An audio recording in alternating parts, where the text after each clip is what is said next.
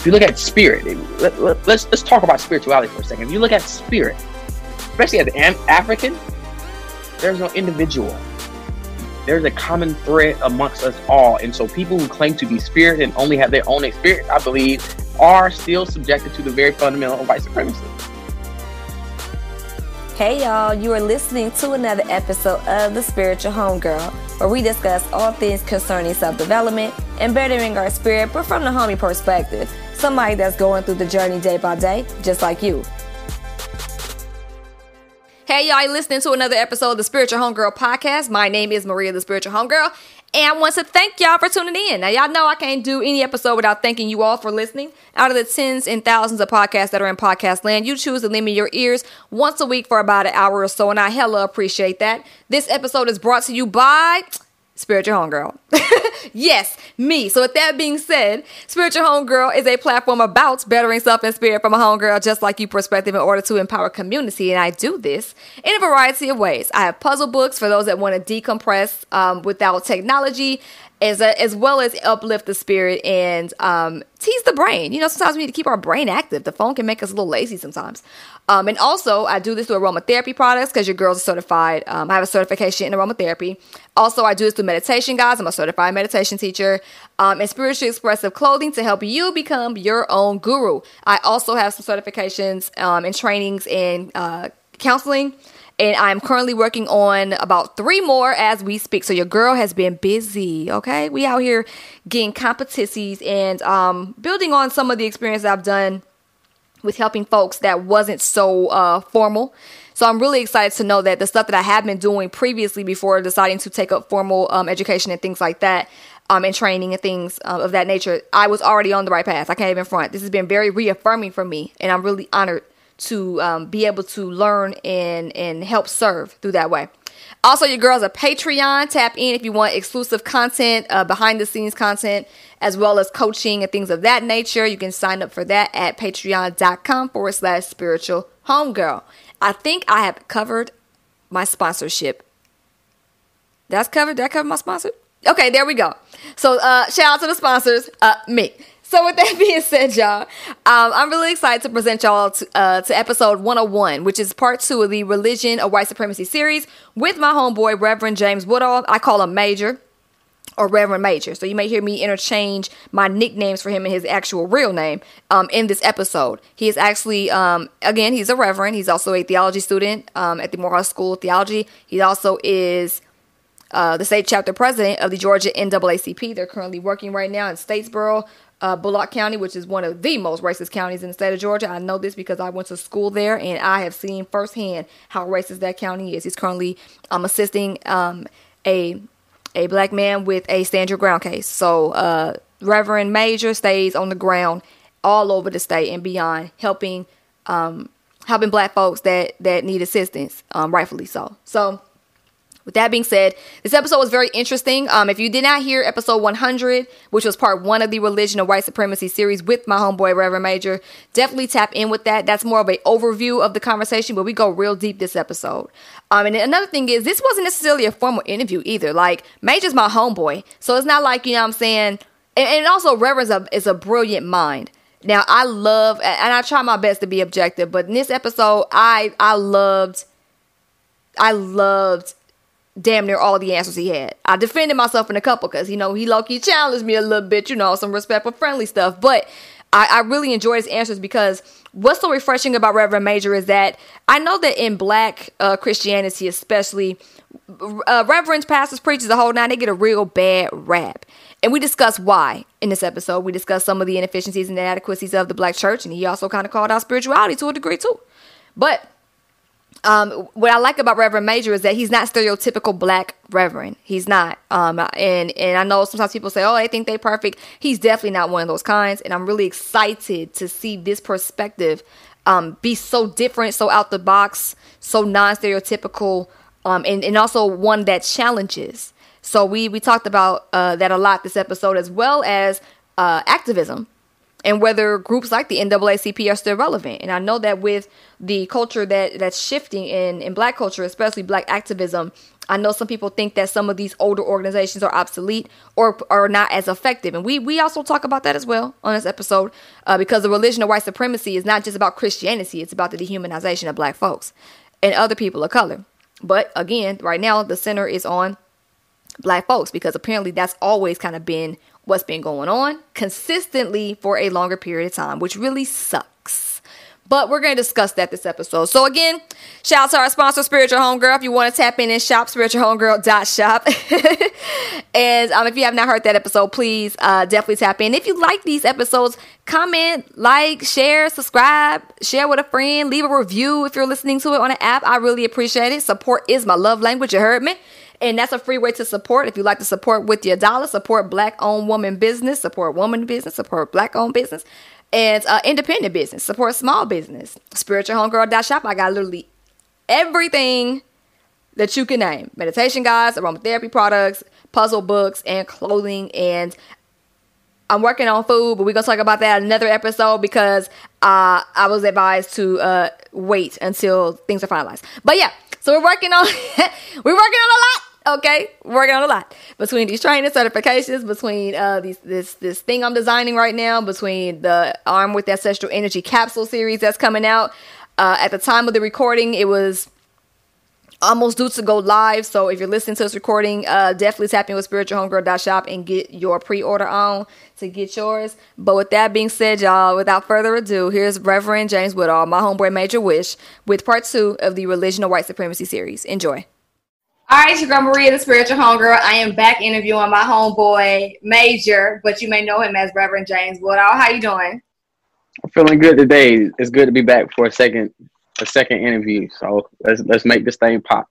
I mean, we interviewed like less than a week and a half ago, so that's a good thing. When the follow up comes that quick, that means it's a good topic. So, I mean, where you want to go? Where you want to go? Because I want to go everywhere imaginable in the time frame I got. So let me know. Well, let's start. Let's just have at it, because I think this conversation, I felt like we had to kind of rush through it last time. So I said let's do it again, but this time we can go even deeper. Well, that's what I like to do. So with that being said, I know that Christianity, like we talked about in the previous episode, it was more so we talked about the religion of white supremacy and how Christianity has not necessarily been true to what its roots were. And then we explored what does praise and worship look like, and a lot of other things that I want to also expound upon this conversation. But you notice that a lot of our generation is more of, oh, well, black people, if it was a black man, you know what I'm saying? Jesus was a black man anyway. So my first part of that question is, do you think that black people would be open to Christianity if we had known from the beginning through imagery and through confirmation that Jesus was a black man? Well, one, I challenge the foundation of the question, because it suggests that the very knowledge of blackness would constitute a kind of being that is not only liberative, meaning we're able to be free in that knowledge of blackness, but also that Jesus was a subsect of a culture that was absent white supremacy. And so what I mean in a very real sense, in a very simple way, is that what are we actually saying when we suggest that Jesus was a black man? Are we just simply saying that his phenotypical characteristic was a darker hue, which I think many of us would agree to? But are we saying something much more deeper? That Jesus's position within the civil society that we find ourselves in today was very much so similar to that which we experienced. And so that Jesus was oppressed, in the words of James Cone. But I would even challenge that thought process, because the very essence of, I guess, blackness, if you will, I think we might need to do some investigating of what that actually is. Because if we do not, what we run the risk of is renegotiating the very fundamentals of white supremacy that we find ourselves trying to get free from. And so when Jesus is black is a phrase that we find empowerment in, that's a great thing. But it also could be a dangerous thing simultaneously. And so I think we can start there by really asking ourselves what blackness actually is. And I would lift up Victor Anderson, who is a ethicist, and he talks about ontological blackness. Ontology being the very art of being. How were those things created? Why were they created? And so we got to ask ourselves, why was blackness created? Blackness was not a phenotype. Blackness was a classification of oppression. And so in a way, we try to find empowerment through that. But it even goes to what my professor calls the niggerization of Jesus, which I know we want to talk about a little bit. But what does it mean to be black in a world that is convinced that blackness is literal nothing? It's a qualification for dehumanization. And no matter how many times you try to rephrase it, repurpose it, redefine it, it's still at the heart, at a core, at its foundation, nothing. Oh yeah, we starting now. Good. Yes. I wanted to ask this last time. Now, I personally don't think it matters to me either way. But I do hear a lot of people say, "Oh well, Jesus was a black man, but just was a black man anyway." I think some of that has been the anger due to the misrepresentation, and also the belief of like a white savior. So I think that people have sometimes been raised with the white Jesus and this is our savior, and been taught this is our savior, this is our savior. And then when they realize he's a black man, it's a sense of, well, in some of the conversations I've had with some of my friends that don't necessarily practice anymore, they felt like it was like a sigh of relief, like, wow, he was one of us. So I think that is where some of the process, the mindsets, I should say, of those types of statements, I think that's kind of where it comes from. But like you said, but it's dangerous. But it's dangerous because when you look at what Jesus represents, and I just had a conversation today, and we talked about the role of Jesus being a canopy of knowledge, meaning even in Islam, we were able to articulate Islam as our ancestors were able to gather it, even through the Muslim Brotherhood, through, other institutions of Muslim faith, that it was through the canopy of Jesus. Because before you had Muhammad, you didn't have this prophet model being pervasive all over through cultures. They used Jesus to define the Western culture. It wasn't Muhammad. It wasn't Buddha. It was Jesus who created the Western, the very notion, the very name, the very ideology, the very construction of Jesus was not a theological claim of faith, but it was an epistemological claim of being that said, this is how we develop a culture, that we put the power in one person, one individual. And we've seen that consistent even through our time today, that we believe that we need one leader to free us. Yeah. Right? And so now what we have is a situation where people who are not free claim to be free through the very violence against this one black man in their terms. And so we have to understand and ask ourselves, well, what is the value of the black body? How do we value the black body? Because if we're suggesting that our salvation comes through the sacrifice of a black body, what does that mean for us as black people? Are we to be sacrificed? And we even the Christian tradition, we observe this every single month. It's called communion. Yeah. We drink the blood and eat the body. And I'm a professing and practicing Christian. And I'm raising these very fundamental and ethical questions, because if we do not do that, we will be reinstituting white supremacy. That we are suggesting that our faith, at the central element of our faith, is that the sacrifice of the black body. Because if Jesus wasn't white but black, that means we must sacrifice ourselves to be free. What the hell kind of God is that? So do you want Jesus to be black? And if so, what does that mean for you? I am so excited to publish this episode, because I know this is a provocative. This entire conversation is provocative. A lot of people don't really kick it like this. And it really excites me to see, with you being in the position that you're in, not only as a community leader, but also as a student and also as a reverend, people don't expect reverends to kick stuff like this. They don't. They expect people to kind of, because even like I said, I don't know if you knew, but I got a little bit of mini backlash from some people that hadn't heard the episode. But they were like, why would you have a Christian on your show? You're supposed to be spiritual.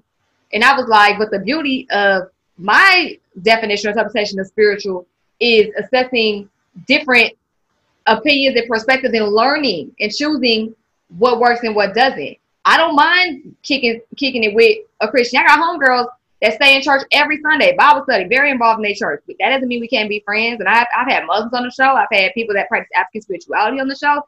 So I've had Buddhists on the show. Like, I've had different people from different perspectives on my show. So I think those kind of people that get so upset when they hear the word Christian or think they have on my show, it's because they don't realize that, like, there's different ways to be.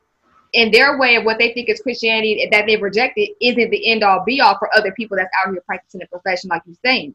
So I think it's very interesting. Yeah, and you know, I just tell people all the time, I have nothing to prove. I'm not out here trying to convert to get you to join my church. And if you want to join my church, go to the Pleasant Grove Baptist Church in Marietta, Georgia. But we're not here to make converts, because again, that's a function of white supremacy, to convince us that I must change your mind to save you. That's literally what the colonizer and the oppressor did. I need to change your mind. How do you think about the world around you? How do you think about yourself? How do you engage your body function and your autonomy? Or how do I take it away? How do you think about the economy of self? Meaning, how do I capitalize off of your being? How do you educate yourself? The epistemology, the pedagogy. All of those are functions of white supremacy. But if we are limiting ourselves because of the labels that are asserted in these spaces, I think we do ourselves more damage than good, because none of us have a monopoly on divinity. Not even me as a Christian. And so what does it even mean for me to be Christian? What does that actually mean? For me, it means that I'm an insurrectionist. That I stand in opposition to the empire. Not that I want you to come to my church. I want you to stand with me so we can take down and destroy systems of oppression. So if whoever defines the thing has the power. And so for them, they have power because they believe that Christianity is nothing more than my professing of a belief in a man who's a black person to their acknowledgement, not my own, right? Because I don't want to use the metaphysical language of Jesus being black to have a foundation of my faith. My foundation is developed through a hope that somehow we can experience liberation here on this earth. That's the fundamental of my faith. Not some man who walked on this earth 2,000 years ago who died on a cross so I could be sin free. That's not the foundation of my faith. Though in some regard, I do believe that Jesus got up.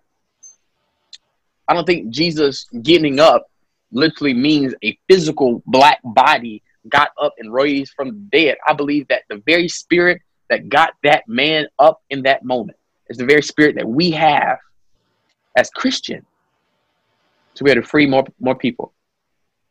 Because the scripture declares in the prophet Micah, it says, what does the good Lord require of thee? Not Jesus. What does the good Lord require of thee but to do justice?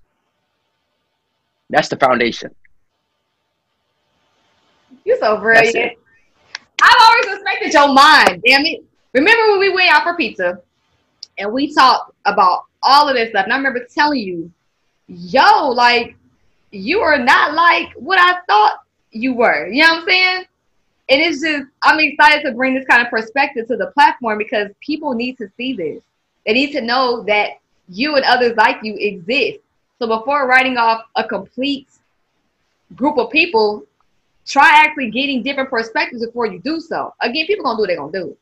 But I'm grateful to know that there's people that have these kind of mindsets that aren't such, they're not so linear. You think very abstractly. I love that. I appreciate that.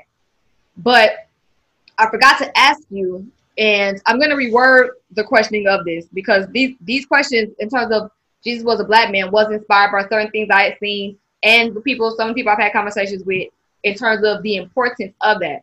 So kind of flipping it is, because, you know, United States, as much as we like to talk about like official when it comes to America, last I checked, and I don't mind being wrong on this, last I checked, the United States did not have an official religion, right? But yet Christianity is the majority religion. So a lot of what America does is based on Christian principles, it seems. Or at least they act like it is. In the name of God. And all that stuff. So, do you think, you know what? I'm not even going to say that because you addressed the value of the black body.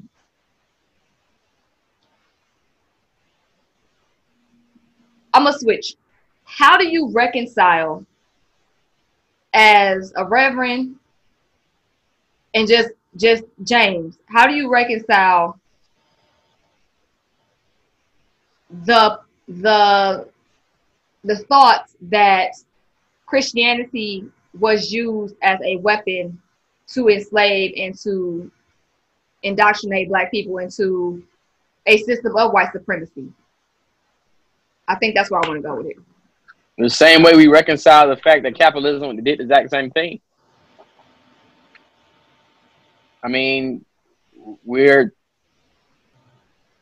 forced to kind of live in it because not a lot of people have the courage to really acknowledge the deficit of white supremacy. Oftentimes we talk about the glamorous parts of it, Jesus being a black man. And before I go in that direction, think about this. What would it actually look like if Jesus was a white man? Like, how would that actually have implications in not only our theological practice, but how we view the black body? That in order for there to be liberation and salvation, we must sacrifice not the black person, but the white one. And white supremacy. That's a question we need to wrestle with. But when we talk about the reconciliation of consciousness, in many ways, these are things that are unresolved even in my own faith. Being able to show up unapologetically and say, I'm vulnerable. I don't know how to reconcile. These are institutions that long extend beyond my own being. But in order for me to be able to move in a liberative fashion and protect my people and not tell them any lies, I must do the hard lifting and the heavy lifting and the hard wrestling every single day. I'm asking myself, how in the world did we develop a theological understanding as a people that it was necessary for us to go through these things? It was necessary in salvific for us to be oppressed. Some of the songs we sing, the Negro spirituals, just look at the lines. It says, I'm climbing Jacob's ladder. We are climbing Jacob's ladder, soldiers of the cross. Just that line alone. It says, this is what charge we have to keep. That in order to bear the cross, and this is at the heart of fundamental Christianity, at the heart of Christianity is the belief that you must suffer, you must observe some kind of sacrificial experience or oppression so that you can gain access to what? Some eschatological reality that none of us have actually ever experienced, but we've read about and heard about, sang about, prayed about, dreamed about. And I'm not denying its existence, because I wholly believe that one day we'll look down the corridors of glory and shout, because us as ancestors see our posterity and they holler out in our memory, because in this moment we didn't give up, that we believed that we could fight the good fight of faith and create a world that was allowing for all people to be able to live and live peacefully. But I do believe that we have to be honest about what it is that we believe in. Unfortunately, I don't think many of us actually know. Even some of us who claim to be spiritual, I don't think we actually know what it is that we believe. We just know what we don't like. We know what just doesn't vibe or jive with us. We have not done the wrestling. Faith is not about the answers. It's about the questions you ask.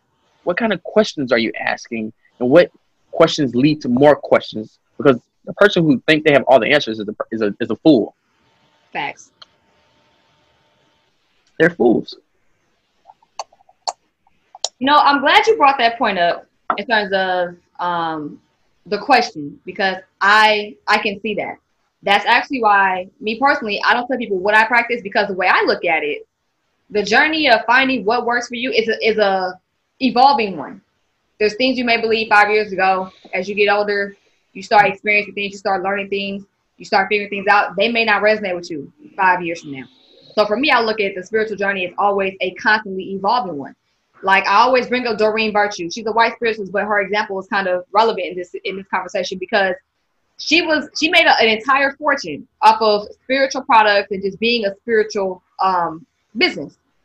And then one day she ended up finding Jesus again because she initially was Christian and she went back to Christianity. And them folks dragged her so badly. But I looked at it like, what's the problem? Like she had to do what was best for her on the journey. Spirituality or the metaphysical, new age, whatever it was, it didn't work for her no more. So she went back to Christianity. That's, to me, I feel like there's nothing wrong with that. She didn't mislead nobody. If that was who she was when she made her business and people bought into that, if they're on their own journey, it really shouldn't matter.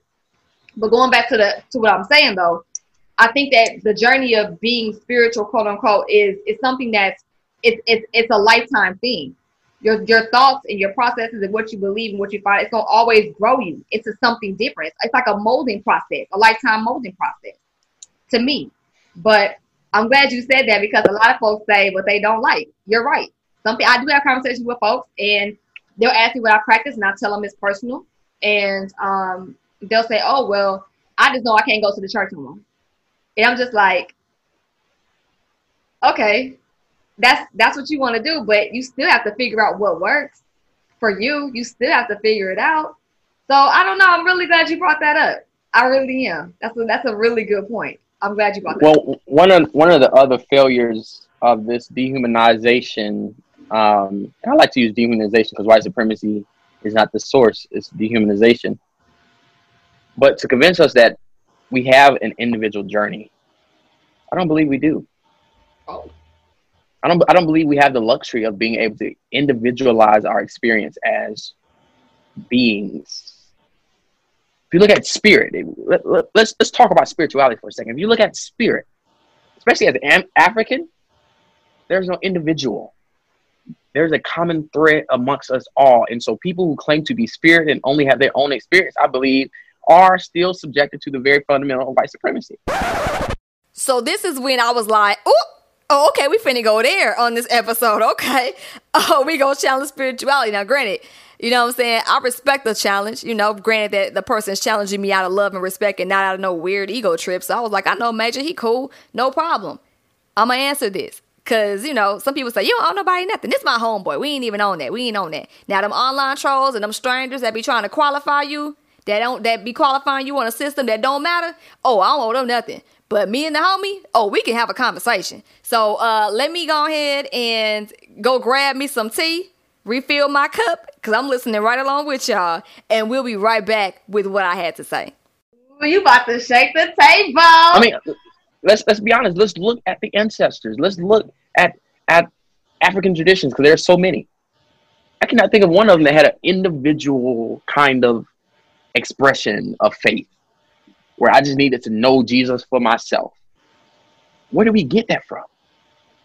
We got it from when the ancestors were literally being taken out. Because remember, some of them chose to fight through the sea.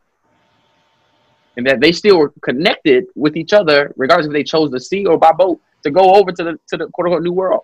But they still were all connected. And they were connected because there was a common thread, and that thread was creation. That thread was Mother Earth. That thread was continuity. That thread was Sankofa. That thread was Ubuntu, right? So we can talk about all the various elements, but to believe that that's really a privileged kind of experience. To think that I have the privilege and luxury of just being able to know God and my Creator for myself. Who the hell do you think you are? Just think about that for a second. Like, God created all of this. And we thought we were so, I believe we're divine, but we thought we were so special that we could have our own relationship. And when you said, I'm finding Jesus, Jesus ain't went nowhere, it was you. Yeshua was a fundamental question, not an answer. It was a fundamental question of where do you stand in the face of oppression? It had nothing to do with knowing somebody. If you know oppression, you know Jesus. Now the question is, would you follow? Would you follow Jesus?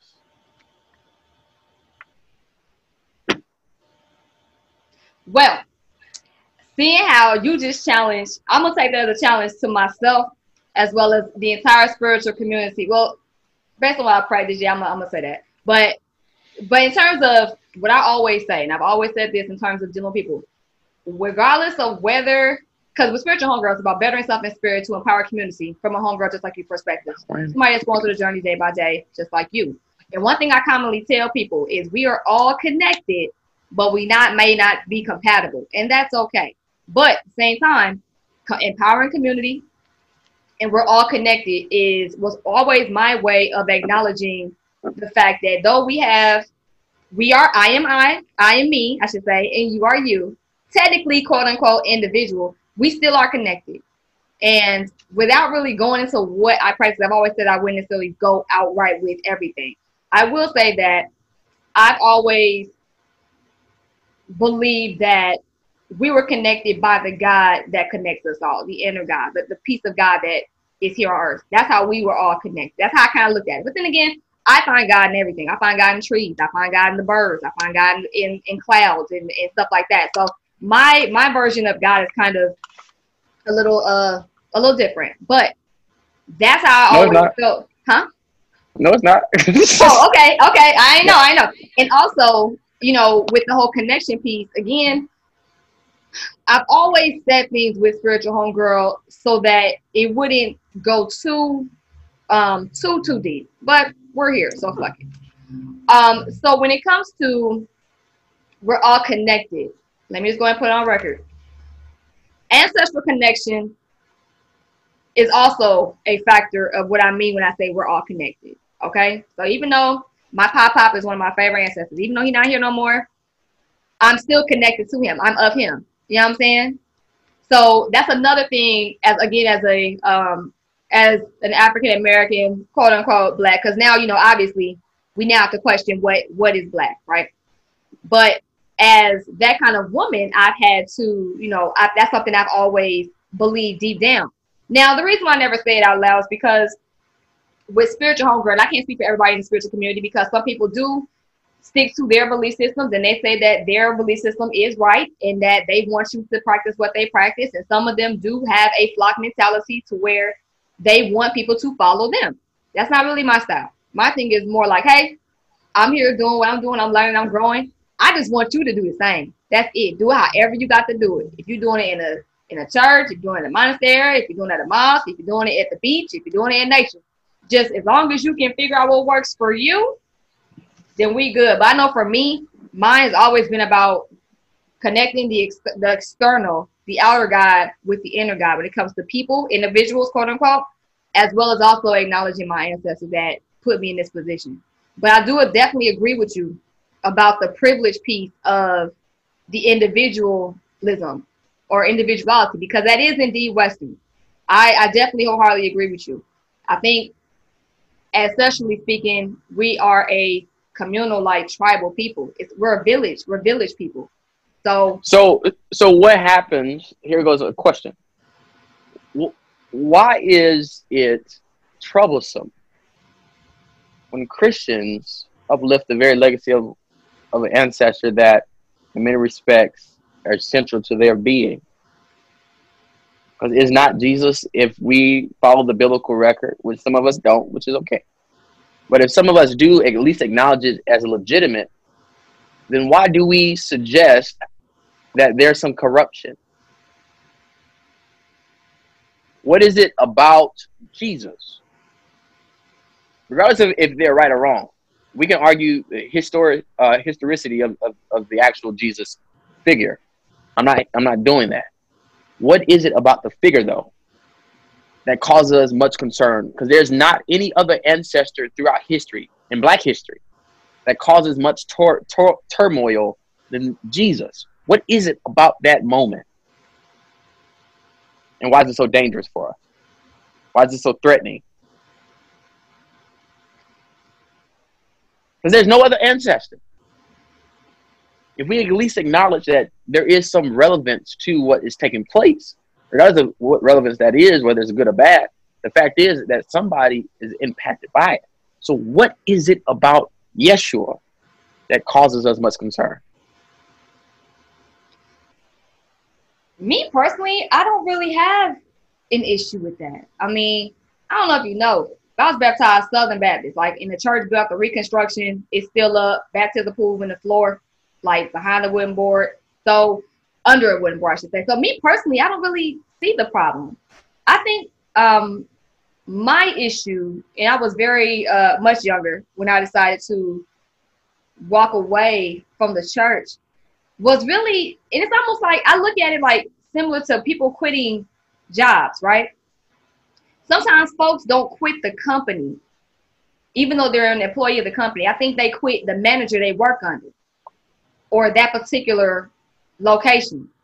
I think with a lot of Christians, sometimes the ideology could make sense, the company could make sense, the values of the company could make sense, but it's the manager they got a problem with, or it's the workplace that don't seem so welcoming. And I think those two things is what kind of pushes people away to where they don't even necessarily look into the ideology. I'm not speaking for all of them. I'm just saying that's been a few people's experiences that I've spoken to personally. And it's been very, like I said, individual, where it's been out of some corruption or something like that. So it may have been people that misrepresented the faith that turned people off of the faith versus the But let's look at the representation. So there are some people who, yeah, there's church hurt and those kind of things. And I hear that. But those persons who are frustrated with you for having a Christian on this call, for somebody who don't know anything about me, to know that your faith is professed in a way that somehow doesn't align with the Christian doctrines and Christian philosophies and ideologies. What is it about that ancestor? Because in many respects, spirituality in various forms oftentimes embrace the spirit of ancestor and ancestry. So what is it about this particular ancestor? Because you don't see that same pushback with Islam. You don't see that same pushback with Buddha and Hinduism. You don't even see it with Judaism. What is it about the Christian Jesus? And I'm going somewhere with this, by the way. What is it about Yeshua that causes us much turmoil?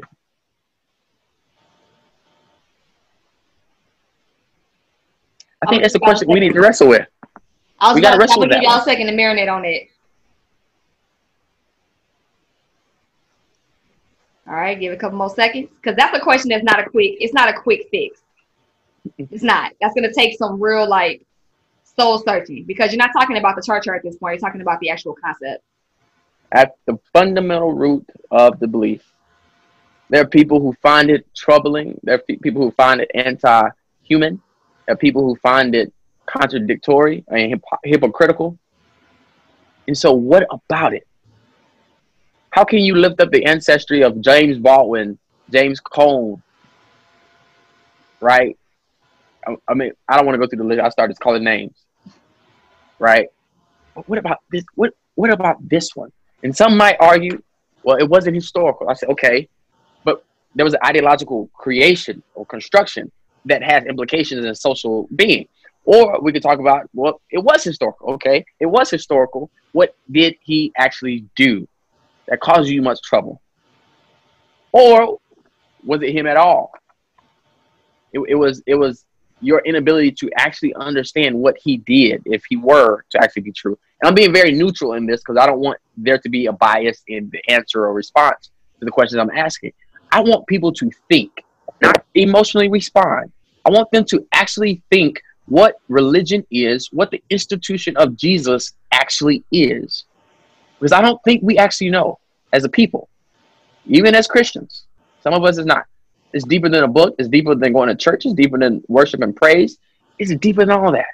And I've kind of said it this entire time. What does Yeshua mean? It literally means insurrection. Treason. Are we so invested in the systems of oppression that we're literally willing to forego all responsibility to destroy these systems ourselves? Or are we just waiting for some magical person in the sky to come rescue us from this thing called life? Even as spiritualists. If we really want to be honest about the record, Or we just want to feel good? Are we so emotive that we neglect our responsibility as creations of the divine?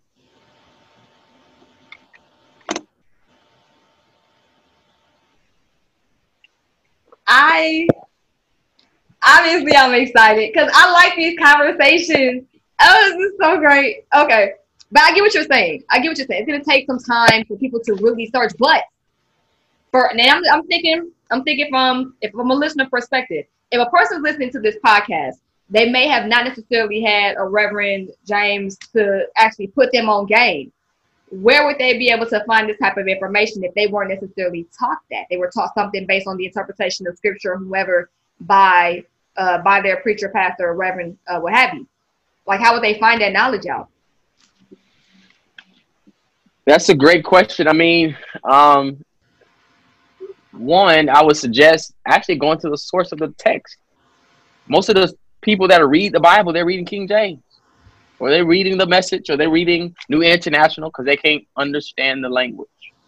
And I get it. Everybody's not able to read Hebrew and Greek. But being able to research and really understand differences of thought process, womanist scholarship. There are Black women who are literally rewriting the Bible from a Black woman's lens, who are saying that, no, I don't want to wait on my Boaz because Boaz literally took me for granted and Naomi pimped me out. Or you talk about Ruth, or you talk about Tamar, where King David isn't just somebody who was a man after God's own heart, but rather was a rapist who was complicit in victimization of another Black woman. Or Bathsheba, who was literally raped by her king, and her mother and her husband literally lost his life because of it. And then she would have to go bear child by her rapist. Talk about the Black body, the Black woman's body.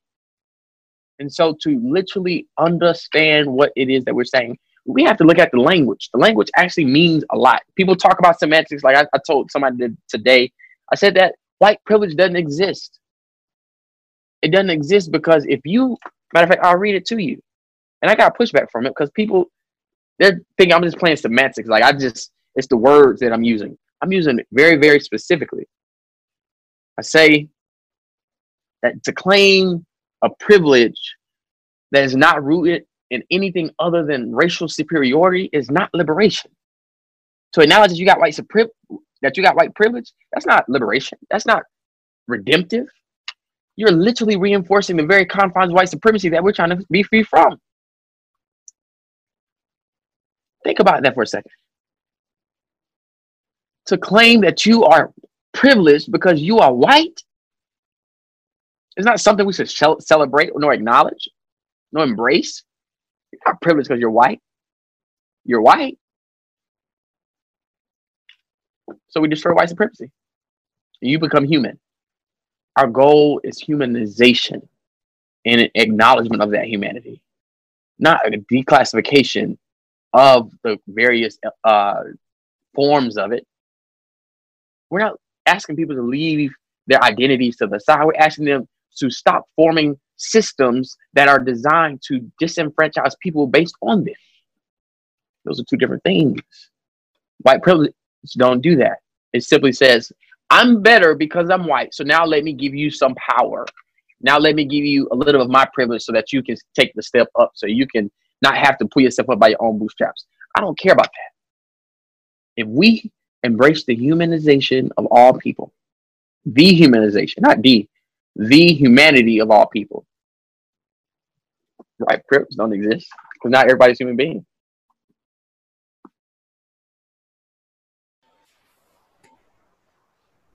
Well, I knew you was going to shake the table, but you just flipped the whole table over? That's what Jesus did. I see you! Okay. All right. So, and that's interesting because in the time of what's been going on with what we're dealing with as a people, it has been a lot of white folks saying, I have white privilege. Let me use my privilege. Let me use my privilege. So I'm just curious to know now. because the word allyship is really like subjective. Depending on who you ask, you're gonna get a different definition of what allyship is.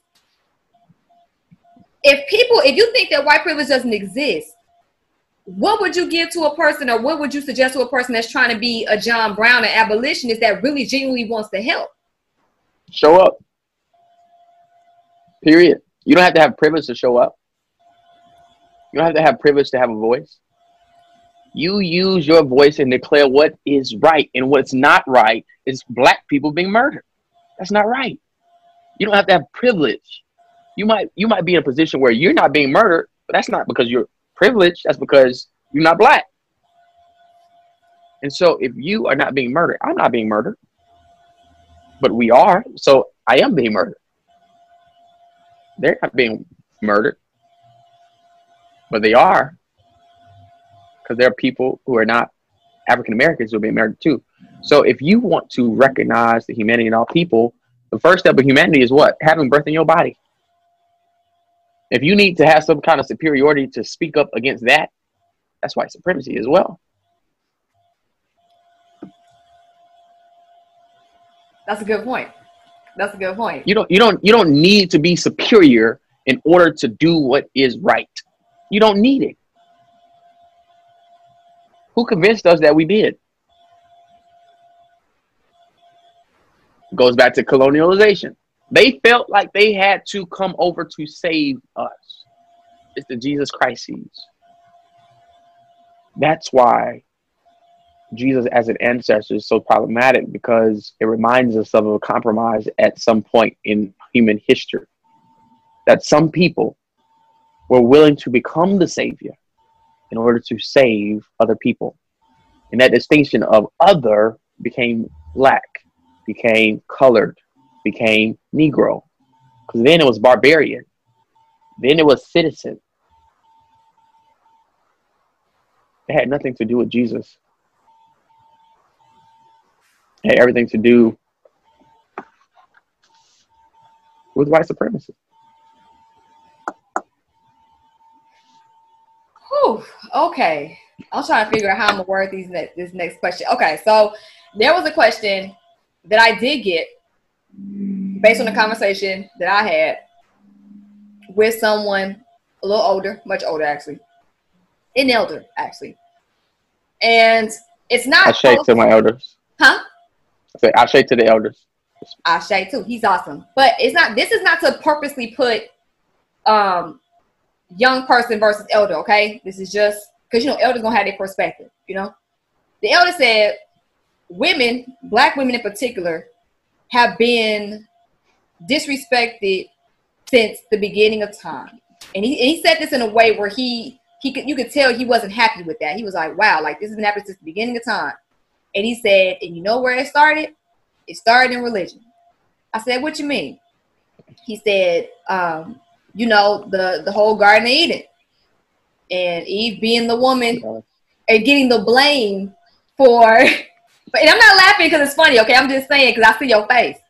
It is that Eve got the bad rap. And honestly, I have heard men bring this up a lot. Oh, well, y'all know women do this, and this. And you see it with Eve. It's the downfall of a good black man is a woman. And I'm just curious to know what your perspective is on that is in terms of, because you mentioned the women being abused in scripture. But what do you think about people using that point to kind of justify or I guess confirm that on one end, black women have been abused and disrespected for a very long time. And then to the other point of men kind of misusing that scripture to kind of justify the treatment of black women or mistreatment of black women. Well, I respond to the elder with he is exactly right. But the only thing I would suggest or push back on is that, one, the Bible is not a record of human history. The Garden of Eden was not, and I would say this as a scholar of religion, the Garden of Eden was not a historical reality. It was a story told from a very particular vantage point. And within that particular vantage point, misogyny and patriarchy existed. And of course, if you were to actually take the transcripts of the original text, not the King James, but actually take the transcripts of the original text and do your own translation from the Greek, which I've done, by the way. It has nothing to do with man and woman. has nothing to do with man or woman. As a matter of fact, there are 3 creation stories within the biblical record that one is not made a distinction between man or woman in the Garden of Eden. In fact, it says humankind. And that's the first creation story. The second one is the one where Eve comes out of the rib, which is totally in English, a whole different story than what you find in Greek. But let's go with the English record for the sake of conversation. You got the first one has nothing to do with a rib or a woman coming out to be a helpmate. Didn't exist. First one. But then the second one, of course, you got Adam. He falls asleep. God has surgery. That's what the English says. I was like, that's not what they say in Greek, but okay. I'll let y'all have that one. And then the third one has nothing to do with that at all.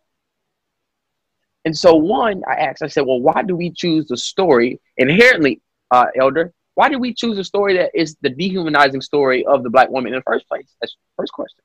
Remember, it's all about the question we asked. 2, who is telling this story and why did they tell it? Because it wasn't to write the Bible. That's not why they wrote the story. Let's be honest.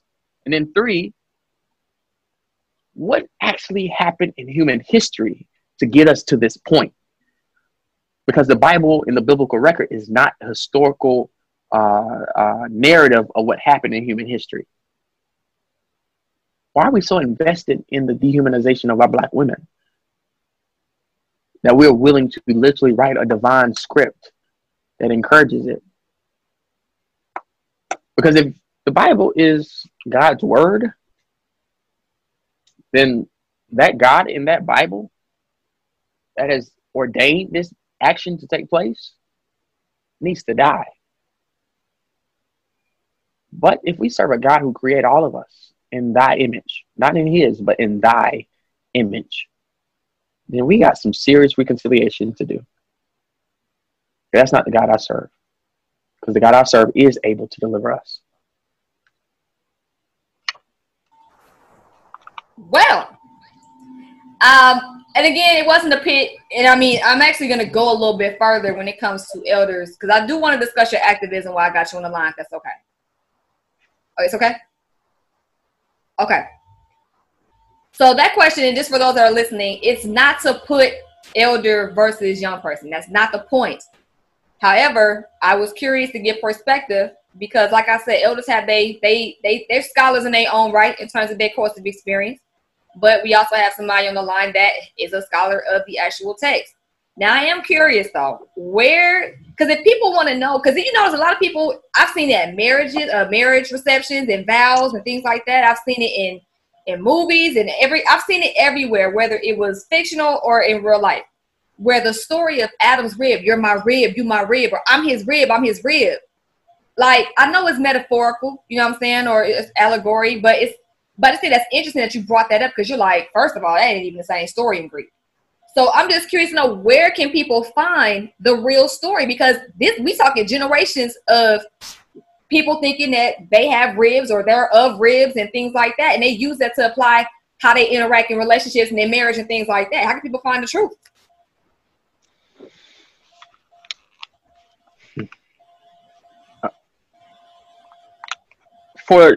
So you can first find to find the truth. Or the real story is what I'm saying. The real story. Okay. If you want to find the real story, I would say start with the Greek. Look at it.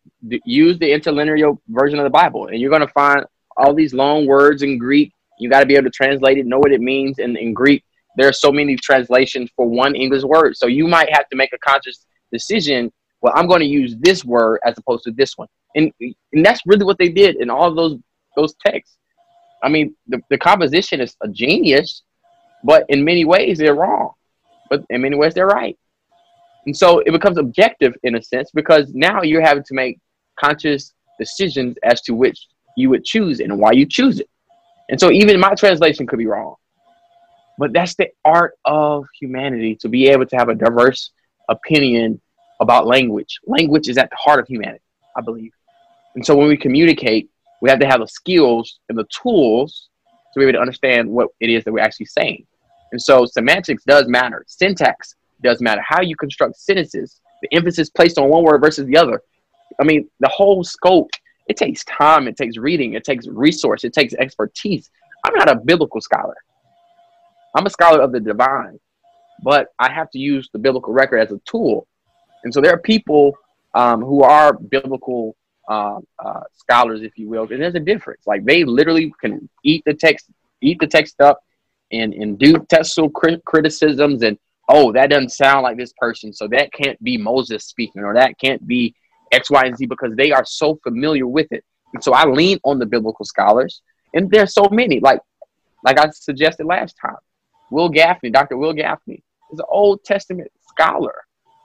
Her whole research is done on the Old Testament. And so that you have to access the resources that are available at our fingertips. And now more than ever, you have everything at your fingertips.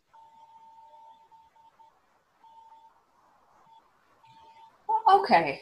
All right.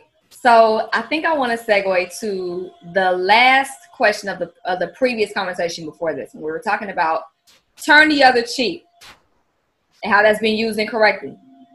For those that are just now coming into this episode, can you paraphrase the point you were making about how it's used incorrectly?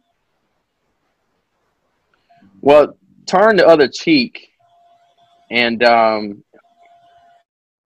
it's interesting because I'm pulling it up here at Matthew 5. It says, you have heard that it has been said, an eye for an eye, a tooth for a tooth. But I say unto you that you should not resist evil, but whosoever shall smite thee on thy right cheek, turn to him the other also.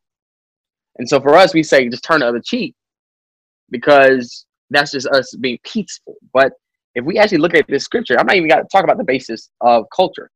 You look at this scripture, it says, but so whosoever shall smite thee on thy right cheek, or who shall hit you on thy right cheek, turn to him the other also. Okay, that means I am coming after your behind. This is a word ethic. It's a phrase, a doctrine that often responds to injury without revenge in our culture. But it's not pacifism.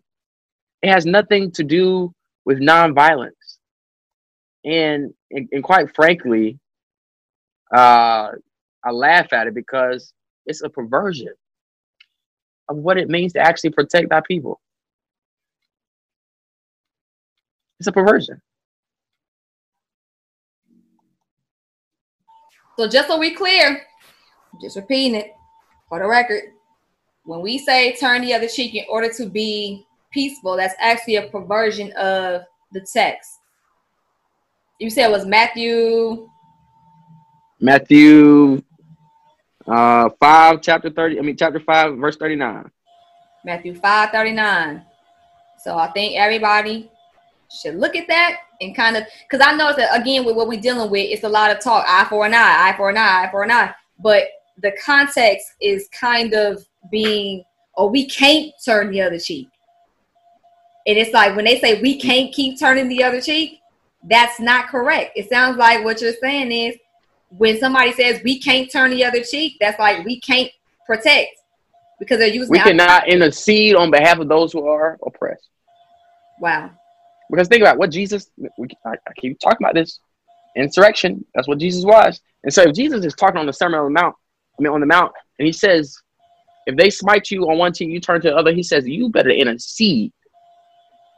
Because now you have experienced a violation, a literal violation of your humanity.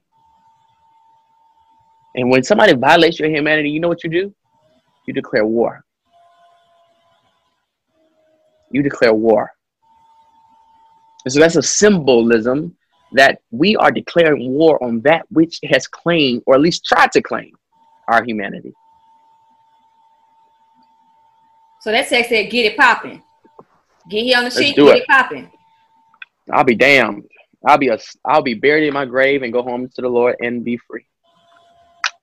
Yeah, I see a lot of misinterpretation when it comes to Christianity. A lot of people think, because when it comes to activism, which is also what you do, I think a lot of people get it twisted because they say, oh, I prefer Malcolm over Martin. And they automatically think that Martin Luther King Jr., because he is an open Christian man, they thought that his approach was soft.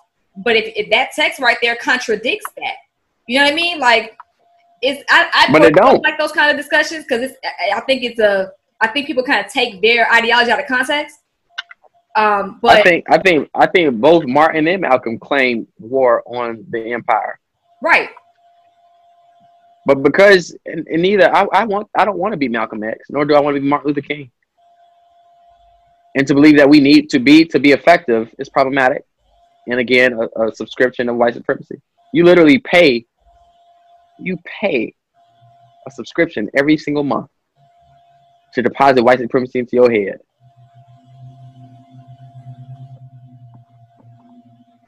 I agree with that. That's why Bernice King came out talking about, y'all stop using my daddy out of context now. Y'all stop talking about him. When y'all didn't fool with him, a lot of y'all would not have fooled with Martin Luther King back in the day. So let's not do the fake love. So I was very happy when I seen Bernice King telling people to stop clout chasing the Capitol in the name of her father. I didn't think that was cool. But I'm glad she is speaking up against that. Now, speaking to your activism, though. Do I want to go there? Okay. Let me just ask this one thing. You know, our community has a lot of work we got to do when it comes to leadership. And I know the way I look at it is everybody should kind of acknowledge their own inner leader and do what they got to do within their comfort level to help with the dismantling of white supremacy. That's my take personally. However, there are some people that don't have faith in traditional organizations like NAACP or other organizations because they feel like the people that were in the positions in those organizations previously have failed us. Now, given that you are young and you are very, very different than what the collective is used to, how do you reconcile that, knowing that you inherited a position in an organization that some people may have issue with because they felt like the people in previous leadership positions in these organizations may have either sold us out or may have not done what they feel is necessary in order to get some kind of change or dismantling of white supremacy? Well, I'll tell them like I tell my people. I'm not answering for what my predecessors have done. But I've been very clear that we do not compromise with white supremacy. We don't compromise. We don't make reservations in the halls of power that limit our ability to free ourselves and to embrace the humanity in all people. We make space for the voices of those who are both found in the margins and in the center. We don't try to move them or mobilize them to where we are privileged to be. We recognize where they are and we lift them up and we stand with them, we support them, we love them, we cherish them, we honor them. We see them, we hear them. But I will say that it's always interesting to me where people talk about the NAACP and how relevant it is. If we weren't relevant, people wouldn't be calling. We get calls every day about another person, about another incident, another case, every single day. And if we weren't relevant, if we didn't still have the kind of trust in our people's community and in their lives, they wouldn't reach out. And it's interesting because I oftentimes say that it's two names that people call on, specifically Black people, when they get in trouble. They call on the insurrectionist name of Jesus, and they call on the NAACP.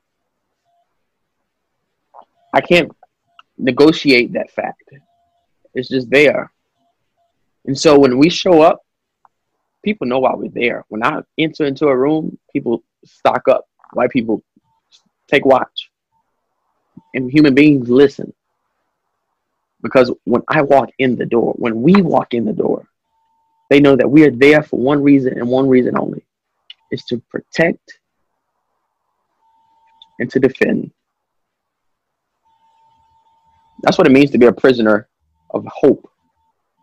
That's what it means to be a soldier fighting in the army of the Lord, as we say in Christianity. It means to protect that which cannot be lost, which is our humanity. But I will say that organizations like the NAACP have existed for a long time before me. It's going to probably be a long time after I'm gone. But what I want the historical record to record, historical record to say and show is that we didn't give up, that we stayed true, that we moved that needle, that moral arc of the universe that King said was long but it bends toward justice, that we moved that needle just a little bit closer to freedom. That we were able to change the paradigms, that we were able to initiate conversations that began to liberate people, that we were able to free the chains and yokes of bondage. And in the words of the scripture, it says, we were able to let the oppressed go free and declare that this is the year of the good Lord's act. I'm grateful for this opportunity. I wouldn't change it for the world. And in closing, it often dawns on me that people think that there are some people who fight social justice to get paid, to get popular, to become famous. I've not collected a single dime from the NAACP. I don't carry a salary. I do this because I love Black people. I love them so much that I'll tell them the truth. And so thank you for this conversation. I'm grateful for the opportunity to come back on here a second time. I think we got some heavy lifting done. And we got a little bit more deeper than when we were able to do last time. And I'm excited to see some of those comments. So I'm excited too. And I'm really glad that is the way you wanted to end that, because I am really excited to see what the future has. I mean, I think because I know you as well, and I know the type of character that you had, I know that there's nothing that's gonna get done but progress while you in office. And also seeing other state chapter presidents get it popping, the one in Minnesota. So I'm really excited to see where we're gonna head with this. And like I said, I think it's gonna take a lot of us looking for this savior. We have a savior issue we got to deal with as people. We're looking for that one. We're looking for that one. When sometimes all you have to do is look within yourself and figure out how can you help. This is going to take a collective effort. It's not going to be just one. I mean, there's people that we can respect that's doing the thing, but it really is going to take individual effort in very different arenas and in different ways to really assist with the work that what you're doing and what other people in your position are doing. So I'm really excited to see where we go. There's nowhere to go but up at this point. You feel me? So it's nowhere to go. It's nowhere to go but up. And I'll close by saying this. It's interesting that every time we talk about Jesus, we talk about a savior, and we're not talking about a insurrectionist. That we've been convinced that we are in need of savior. Right. In need of saving. The creator says, I've given you dominion. I called what I created and I saw it and declared it good. It was a white man who told us that we were sin sick, that we were fallen, that we were in need of some savior.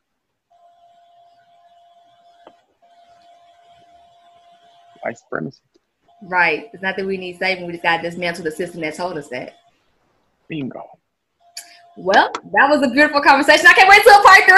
If you're not busy saving, helping us dismantle, let me not say saving, dismantling white supremacy. But how can people find you, though, in case they want to tap in with you on social media?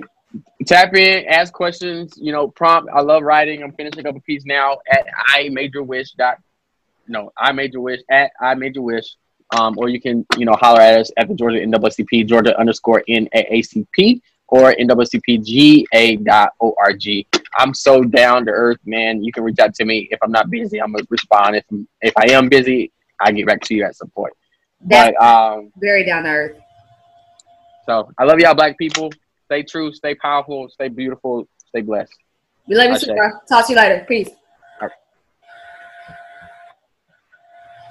So that was this episode of the Spiritual Homegirl Podcast.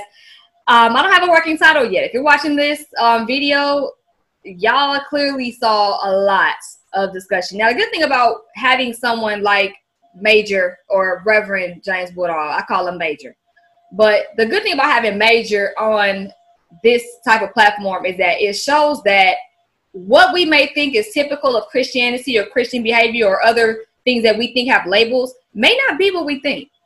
And there's also a lot of things that we have to learn and research about some of the things that we claim to hate. And also that we have to question ourselves in terms of what we believe to be actual quote unquote terms that we do on the journey. Like in the last episode, praise or worship, or what do you believe? What is your value system? What is your belief system? So in the beginning, like I said previously in the episode, I think that, that's my personal opinion, is that it's a never ending, always evolving type of road. So I'm really excited to bring this conversation to everybody. And I know some of y'all may agree, some of you may disagree. That is exactly why I did this. Because the point is never to agree 100%. As y'all saw in the episode, some things I still hold fast to, some things he holds fast to. But at the same time, we understand there's a common respect, there's a common understanding. And these type of conversations are meant to question, for us to question. You know what I mean? Like, if we ever have material that we just blindly accept, I think it's problematic. And I think that we should be in a position to question everything, even our loved ones, even ourselves, even our belief systems. So with that being said, thank y'all for tapping into the Spiritual Homegirl podcast. You can find me virtually anywhere you listen to podcasts. Also, I'm on Facebook, Instagram, Spiritual Homegirl, YouTube, Spiritual Homegirl. Obviously, if you're watching this, it's more than likely on YouTube. And also, sign up for my tribe letter, spiritualhomegirl.com. I come out with them every Monday. If you have not signed up for my Patreon, definitely tap in at patreon.com/spiritual homegirl. And definitely tap in. I got some great material I want to give you guys. I have some exclusive products and exclusive things that I want, and content that I want to share with you all on my Patreon. Definitely tap in. The tiers start at only $5, and it goes up as based on what you need from me. If you want to work with me, coaching, meditation, teaching, the whole nine, I got you, okay? If you need some ways to actually decompress, I actually have a book. Where is it? Do I have my book? Let me see. Do I have it? Yes, I have it. Hold on. Let me show y'all, because I'm really excited about this book. I got my crystals on it. Okay. So I have my crystals on top of it. So this is Spirit Food. Spirit Food is my puzzle book that I made. For those who don't know, I like to make books too. I don't really do a good job promoting what I have going on, but we're doing it today. So this is Spirit Food. It has a little under 50 pages. And it's a real book, okay? It has a spine. It has pages, I have word searches, things like that. I also have word scrambles. So you can unscramble words, positive traits. So and also have Sudoku too, for those that are nerdy and like to do traditional puzzles. That's what I have. So I have that on spiritualhomegirl.shop as well. I'm super excited. I'll be also creating more puzzle books for those that just need to decompress and de-stress and not be on the phone to do it, or just those that kind of want a bit of a brain teasing type of activity book that actually subconsciously uplifts the mind and your self-esteem. So that's what I'm going for. With all the training that I've been doing, certifications I've been doing, I think that, creating purpose-driven content is absolutely necessary, whether it's digital or whether it's physical. So with that being said, y'all, thank y'all so much for listening to the Spiritual Homegirl podcast. Please share this podcast. Word of mouth goes a long way. Support is my love language. I love to see people share things that either resonate with them or they think just wants to, good conversation starters. So I really appreciate y'all sharing this type of content, and I will continue to create as long as I'm called to do so. So with that being said, I love y'all. Don't remember, trust the journey, trust yourself, and thank y'all for listening. Peace.